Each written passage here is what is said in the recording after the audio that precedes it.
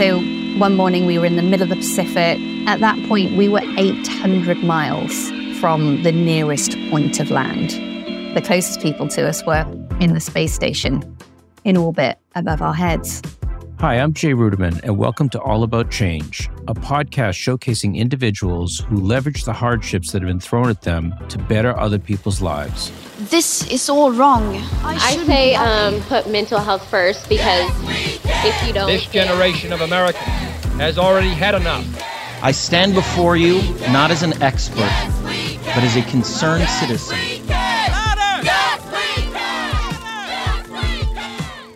This week, we are visited by Emily Penn, an ocean advocate and founder of X-Expedition, a series of ocean voyages with an all-female crew focusing on plastics, chemicals, and their effects on female health. We can also pass these chemicals on through the placenta and then also through breastfeeding. That's when I thought, wow, this is quite a female-centered issue. Emily's work was inspired by a journey she took from Shanghai to Melbourne, Australia, a trip she made by land and sea. And when I came up to the surface of the water, I saw a toothbrush just floating just under the surface, and a cigarette lighter and a bottle top. We've all heard about or seen trash in the ocean. It gathers in large amounts, sometimes covering miles. But equally troubling, and far less clear to the naked eye, is chemical pollution. And as Emily would discover, she was just scratching the surface of another serious problem. We worked with the United Nations and we chose 35 chemicals that they had banned because of their toxicity.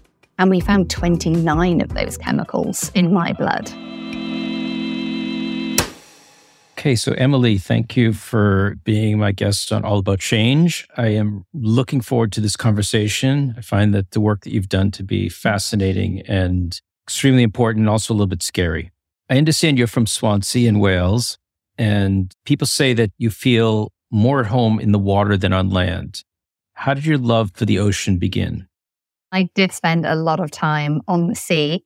As a little girl, I learned to sail one holiday, but literally in a kind of bathtub-sized sailing boat. And then I just loved it. And I'd go out, in the wind, the rain, the tides on the muddy Bristol Channel. Not a very glamorous place to learn to sail, but, there was just something about being out there that I found kind of freeing, and just loved that sort of being right in the elements. And I think that's probably where it began. Tell us the story about how you decided to take a boat to Melbourne instead of jumping on an airplane to get there. Absolutely. So I had just finished my architecture degree and very much wanted to be an architect. I loved the degree. I loved the challenge of having a brief and having to solve a problem and create something. And I lined up this job in Melbourne. But the previous year, I'd actually had an opportunity to write my dissertation on an eco-city that was being built in Shanghai. And because I was studying this zero-carbon city, I wanted to get there in a zero-carbon way without taking an aeroplane. And I had the most incredible journey by land that time across Europe, Russia, Mongolia, and down through China to reach this city. And it was that journey where I just fell in love with this idea of traveling slowly around our planet and getting to experience all the subtle transitions, the change in culture and climate and landscape, and really the people who I met along the way. So the following year, when I had this job lined up in Melbourne, I wanted to kind of see it all on the way and, of course, reduce my carbon footprint as much as I could. And so I ended up looking for a way to hitchhike, this time by boat, and connecting back to my love for the ocean, and got a place on board a boat that was heading to Australia. This is arguably the most efficient, environmentally friendly, not to mention sexy and futuristic powerboat ever imagined. So tell us about this boat. I've seen pictures of it. It looks very strange. And I have so many questions about it. Like, what was it like to travel in this boat? What kind of fuel did it use? Was it scary to be out at sea on a smallish vessel? Yeah, well, take each one of those questions. There's so much to talk about it. as you say, it looks completely crazy. It looks like it belongs in a James Bond film, or it looks like it's going to take you to outer space. You know, it's an amazing hull design that's actually a wave piercer. So rather than going over the top of the waves, it's designed to just go straight through the middle, which is what makes it more fuel efficient. You know, it's very, very narrow. You can sort of touch both sides with your hands at the same time when you're in this little capsule. It ran on biofuel. So fuel had come from all sorts of renewable sources, but also most importantly, waste sources. And so that's what we took on. And to your question about it being scary, definitely some of my scariest moments I think I've ever had were on board that boat. It was a prototype vessel. You know, no one would insure it. It was you sort of going out there, kind of putting your faith that the designers knew what they were doing. Tell us about your first encounter with plastics in the ocean. So it was on that boat. And we didn't actually have any running water on board. We just had 3 liters per person per day for all our drinking, washing, cooking that we needed to do. So if we did want to have a proper wash, we had to just stop the boat and then jump over the side. And so most mornings, if it was calm enough, we would do that. And so one morning we were in the middle of the Pacific, you know, it was gorgeous temperature. We were all kind of excited to get in the water. We stopped the boat and jumped in. And when I came up to the surface of the water, I saw a toothbrush just floating just under the surface, and a cigarette lighter and a bottle top. And at that point, we were 800 miles from the nearest point of land. So you literally can't really get any further away anywhere on the planet from people. And in fact, the closest people to us were in the space station in orbit above our heads. That was the first moment. I don't want to say that's when it hit me, because I think it still took weeks more of seeing plastic again and again and again as we crossed the Pacific. We stopped at small islands, uninhabited ones that we found were shin deep with plastic as we came ashore. We stopped at inhabited ones that were having to burn all of this plastic. And so layer upon layer during that journey, more became revealed that by the time I got to Australia, I thought, I've got to do something about this, because there's this issue there that no one's really talking about. It's not like there are these islands of plastic that you're encountering, right? Exactly. And that's what we first thought, that we'd go out and find these islands. I mean, maybe even something that you could clear up. But the reality is, when you do see a picture of a cluster of plastic, it's usually something that might be a localized event, like a monsoon that's just recently brought a lot of plastic into a bay or something like that. But when you're out in the middle of these gyres, which is what we call the accumulation zones, where due to the ocean currents, all the plastic, you know, leaving land eventually then ends up. And that's when I really started to learn more about what was going on. And that it wasn't just the plastic that I was seeing with my eyes, but when we built a trawl and dragged a fine mesh net across the surface of the ocean, we realized that actually that was full of hundreds of what we call microplastics. So pieces of plastic that are smaller than your little fingernail. And what did you find was most alarming about these microplastics?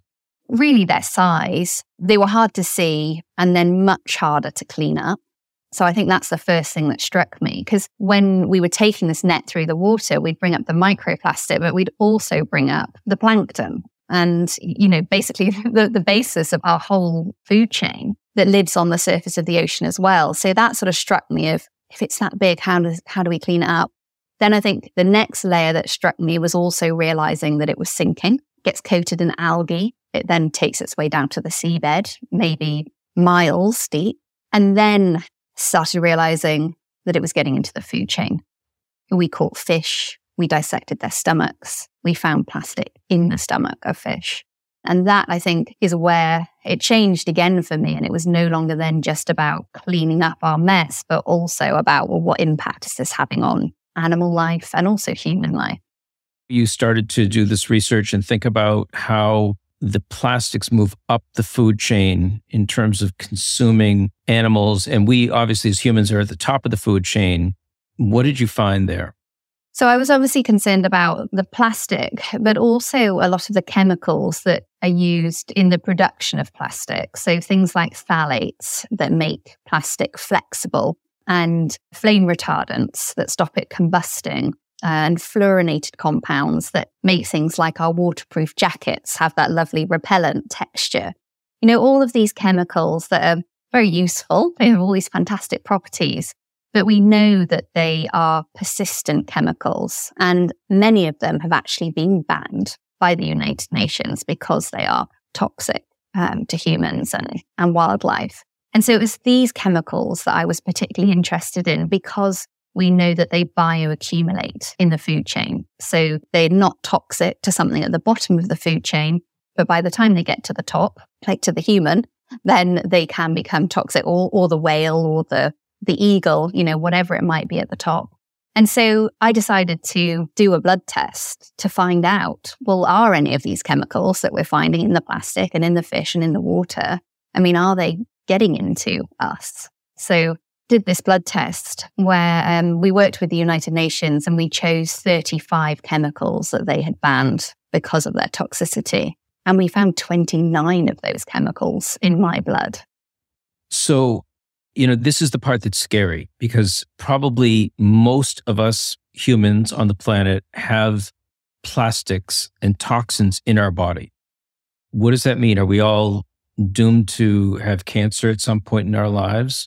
It's a great question, and it's one that there's not a definite answer to. There's a lot of science going on at the moment. The fact that, you know, we do have these chemicals in us, so those 29 chemicals that I have inside me, I know that they're either carcinogens or they're endocrine disruptors, meaning that they're chemicals that disrupt our hormone system and stop those important chemical messages moving around our bodies. The levels that I have, you know, it's hard to know at what level does it become toxic, or do you need a few different types of chemicals that work together to become toxic? One of the challenges is there are so many different chemicals that we are exposed to in our lifetimes. We might have 600 or 700 toxic chemicals in our bodies at the moment if we were to test for them all. And so it's hard to know at what point does that then trigger cancer or trigger some kind of hormone disruption. And then it's also hard to know exactly the pathway they came into us because, again, we're exposed to so many things over such a long period of time in our life. Right. In preparing for this discussion, I was just the number of products that I was picking up over the day that were contained in plastics and what happens to those plastics and do we recycle them and is recycling enough? And not every country recycles the same. So I guess what I'd like to ask you is, are we at the point of no return? I suppose I have optimism in my nature, and maybe that's what helps me get out of bed every day and keep on trying to change things, you know, as I've been doing for the last 15 years, and as I'm sure I'll continue to do for the rest of my career, my lifetime. You sort of asked the question of, you know, is it enough to recycle? And my answer would be absolutely not. At the moment, like you say, different countries have different rules. Even different counties and towns here in the UK have different rules over what they recycle and what they don't. But also, I think the main point is that recycling at the moment is just this sort of afterthought, which is why only 9% of the plastic that we use globally is actually recycled. And we design our product for its primary use. And then we think, oh, what are we going to do with this now? And you have something that's got 3 different types of plastic all stuck together. And that means it's actually pretty much impossible to recycle because you've got to try and strip the whole thing apart before you can recycle it. And then if it's, you know, perfect quality of a certain type, then yes, it will get reused. But even then, it's often being used not to be turned back into what it was previously, say a bottle back into a bottle, which would be an example of kind of a closed loop circular economy. It would probably get turned into a drain pipe or a carpet. Once that's got to its end of life, it then ends up in landfill. And so we really need to move into this way of living in circles, the same way that nature does, you know, where we can actually close these loops. Anything that we do make and we put out into the world, we have to have a plan to recover it and take it back to a useful material that can be used for something again, or we just have to avoid using materials completely. So I'm wondering if you could tell the story of DDT and how, that might give us a glimmer of hope of how when action is taken, harmful chemicals can be done away with. Absolutely. I mean, DDT, I think, most of us are aware it's a chemical used to control malaria that was used widely in the middle of the 20th century. Anywhere and everywhere, people want to make outdoor life around home more comfortable. It's also good for use on swamps and pools of stagnant water, campsites, and wherever else bugs like to breed and gather.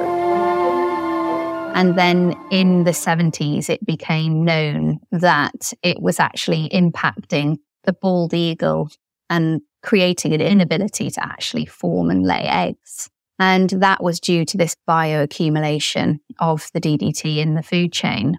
And so for that and other reasons, the chemical was banned. And it's by all means, not perfect. There's still examples of DDT that kind of got dumped and is leaking in places around the world, which is an ongoing issue. But on the whole, there was a lot of action taken to try and remove the use of DDT. Now, interestingly, when we did our blood results for our team of women from all over the world and all different ages, we actually found that most of us didn't have any DDT in us, but we had a few older women who were alive in that sort of 50s, 60s age who did have the presence of DDT in their bodies. But the fact that us younger generation didn't was really quite reassuring that, when you do actually create a policy and that action is taken, we literally can see the results in our own blood. Right.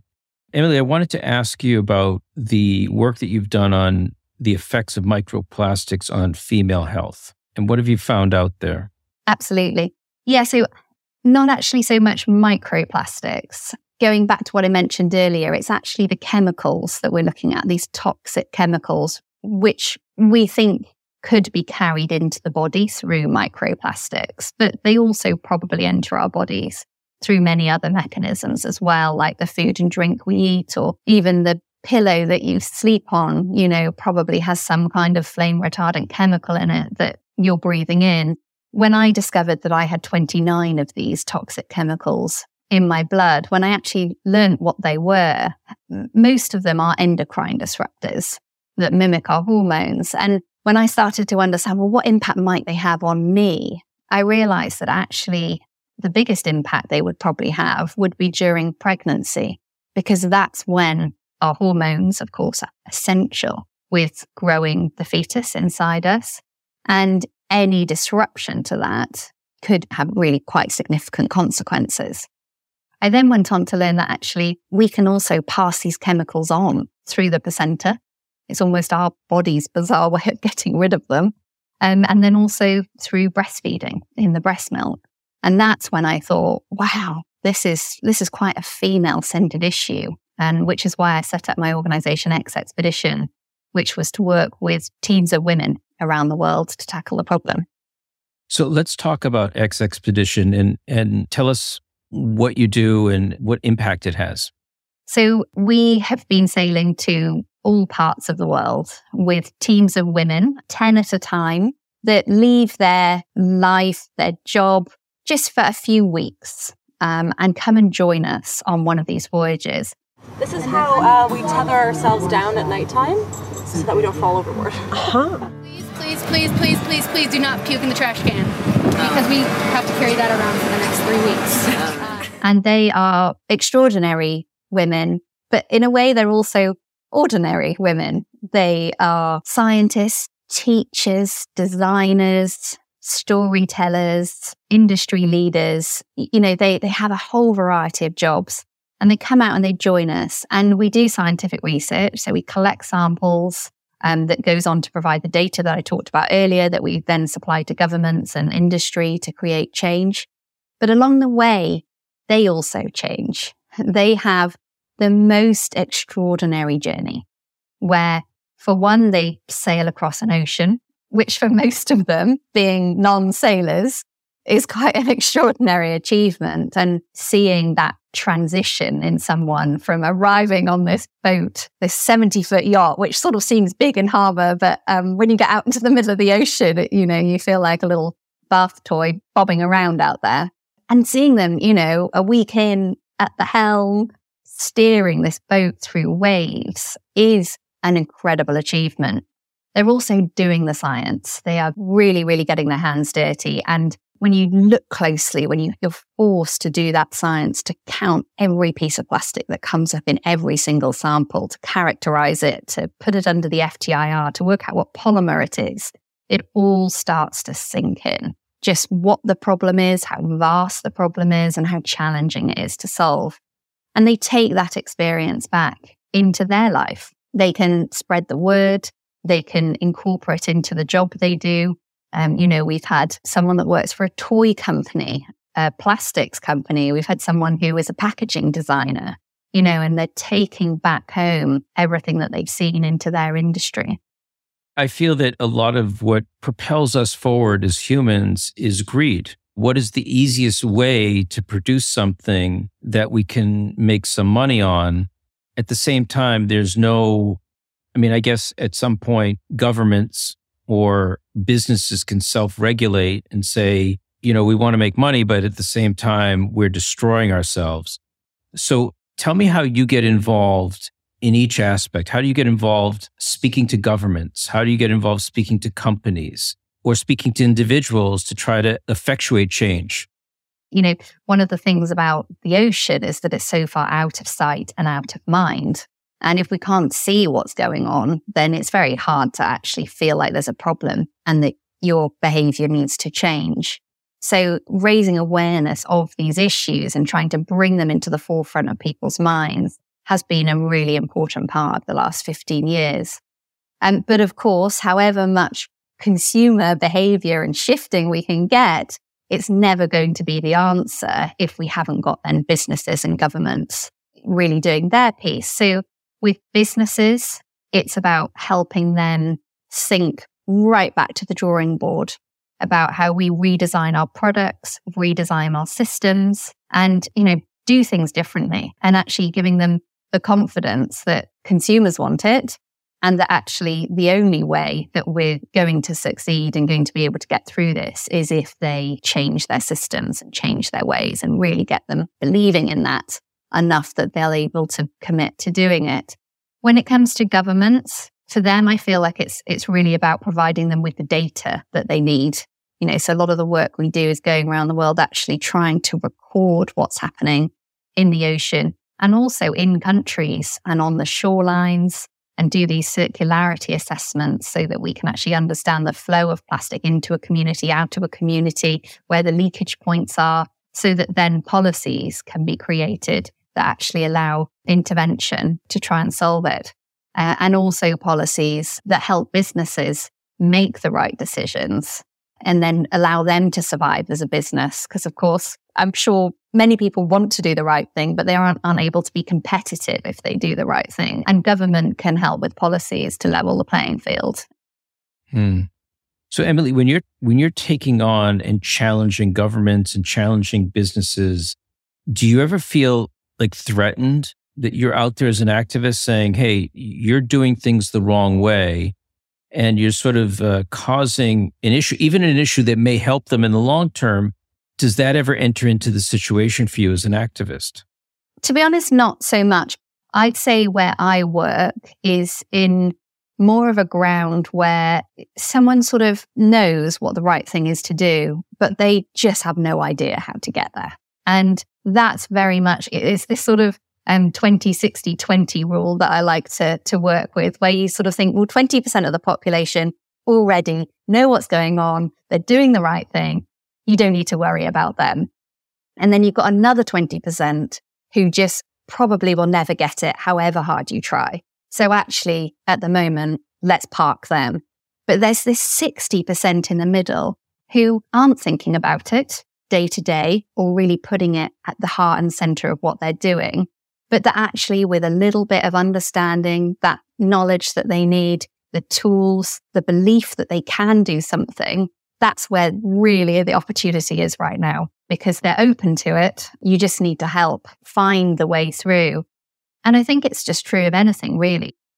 So, Emily, maybe you can just leave us with how listeners to this podcast can get involved. How can they help you in what your organization is trying to do? And I mean, we've talked a lot about what they can do in their lives, but maybe just a couple of tips of things that they could do immediately to try to improve our environment.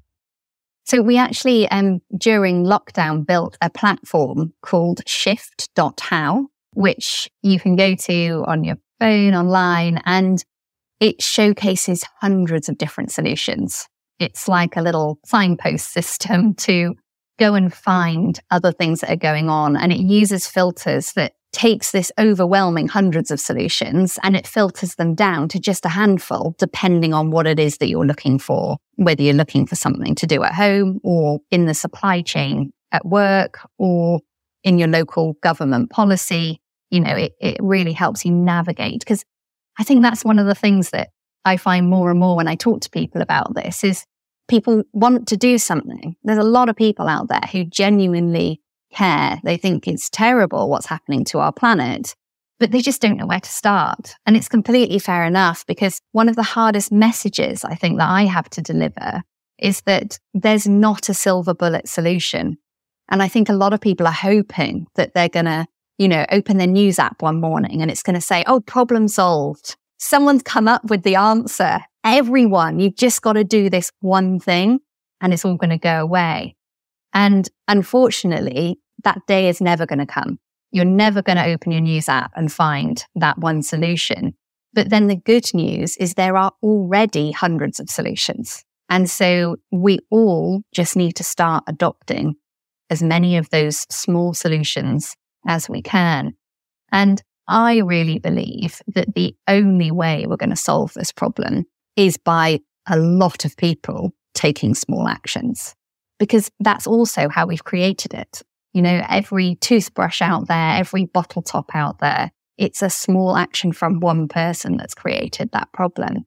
And so we need everyone to believe that they will make a difference. I think it's very easy to think, oh, but everyone else is drinking from a plastic bottle. What difference is it going to make if I drink from one more? But of course, it's like voting. You think my one vote is not going to change the outcome.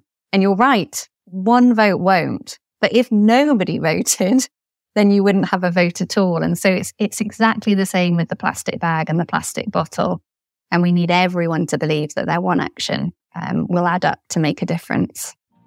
Well, that is an optimistic note to end this discussion. Thank you so much, Emily, for being my guest on All About Change. I learned so much from you and a little bit of optimism to help save our planet. So thank you so much. Thank you so much for having me. Au revoir, but not goodbye. It would be nice, wouldn't it, for someone to just wave a magic wand and make all of the trash and chemicals in our oceans just go away. But if we can understand anything from Emily's story, it's that these problems aren't a simple fix. And to her point, we've made meaningful change before with DDT.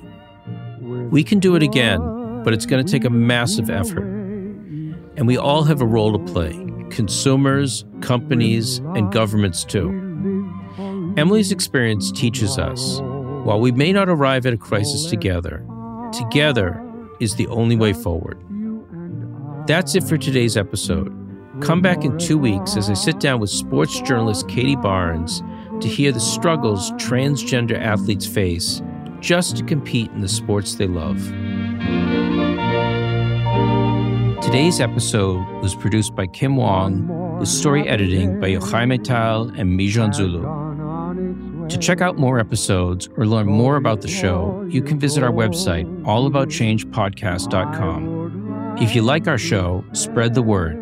Tell a friend or family member, or leave us a review on your favorite podcasting app. We would really appreciate it. All About Change is produced by the Ruderman Family Foundation. Special thanks to our production team at Pod People. David Zwick, Grace Pina, Morgan Foos, Brian Rivers, and Amy Machado. That's all for now. I'm Jay Ruderman, and we'll see you next time on All About Change. But not goodbye.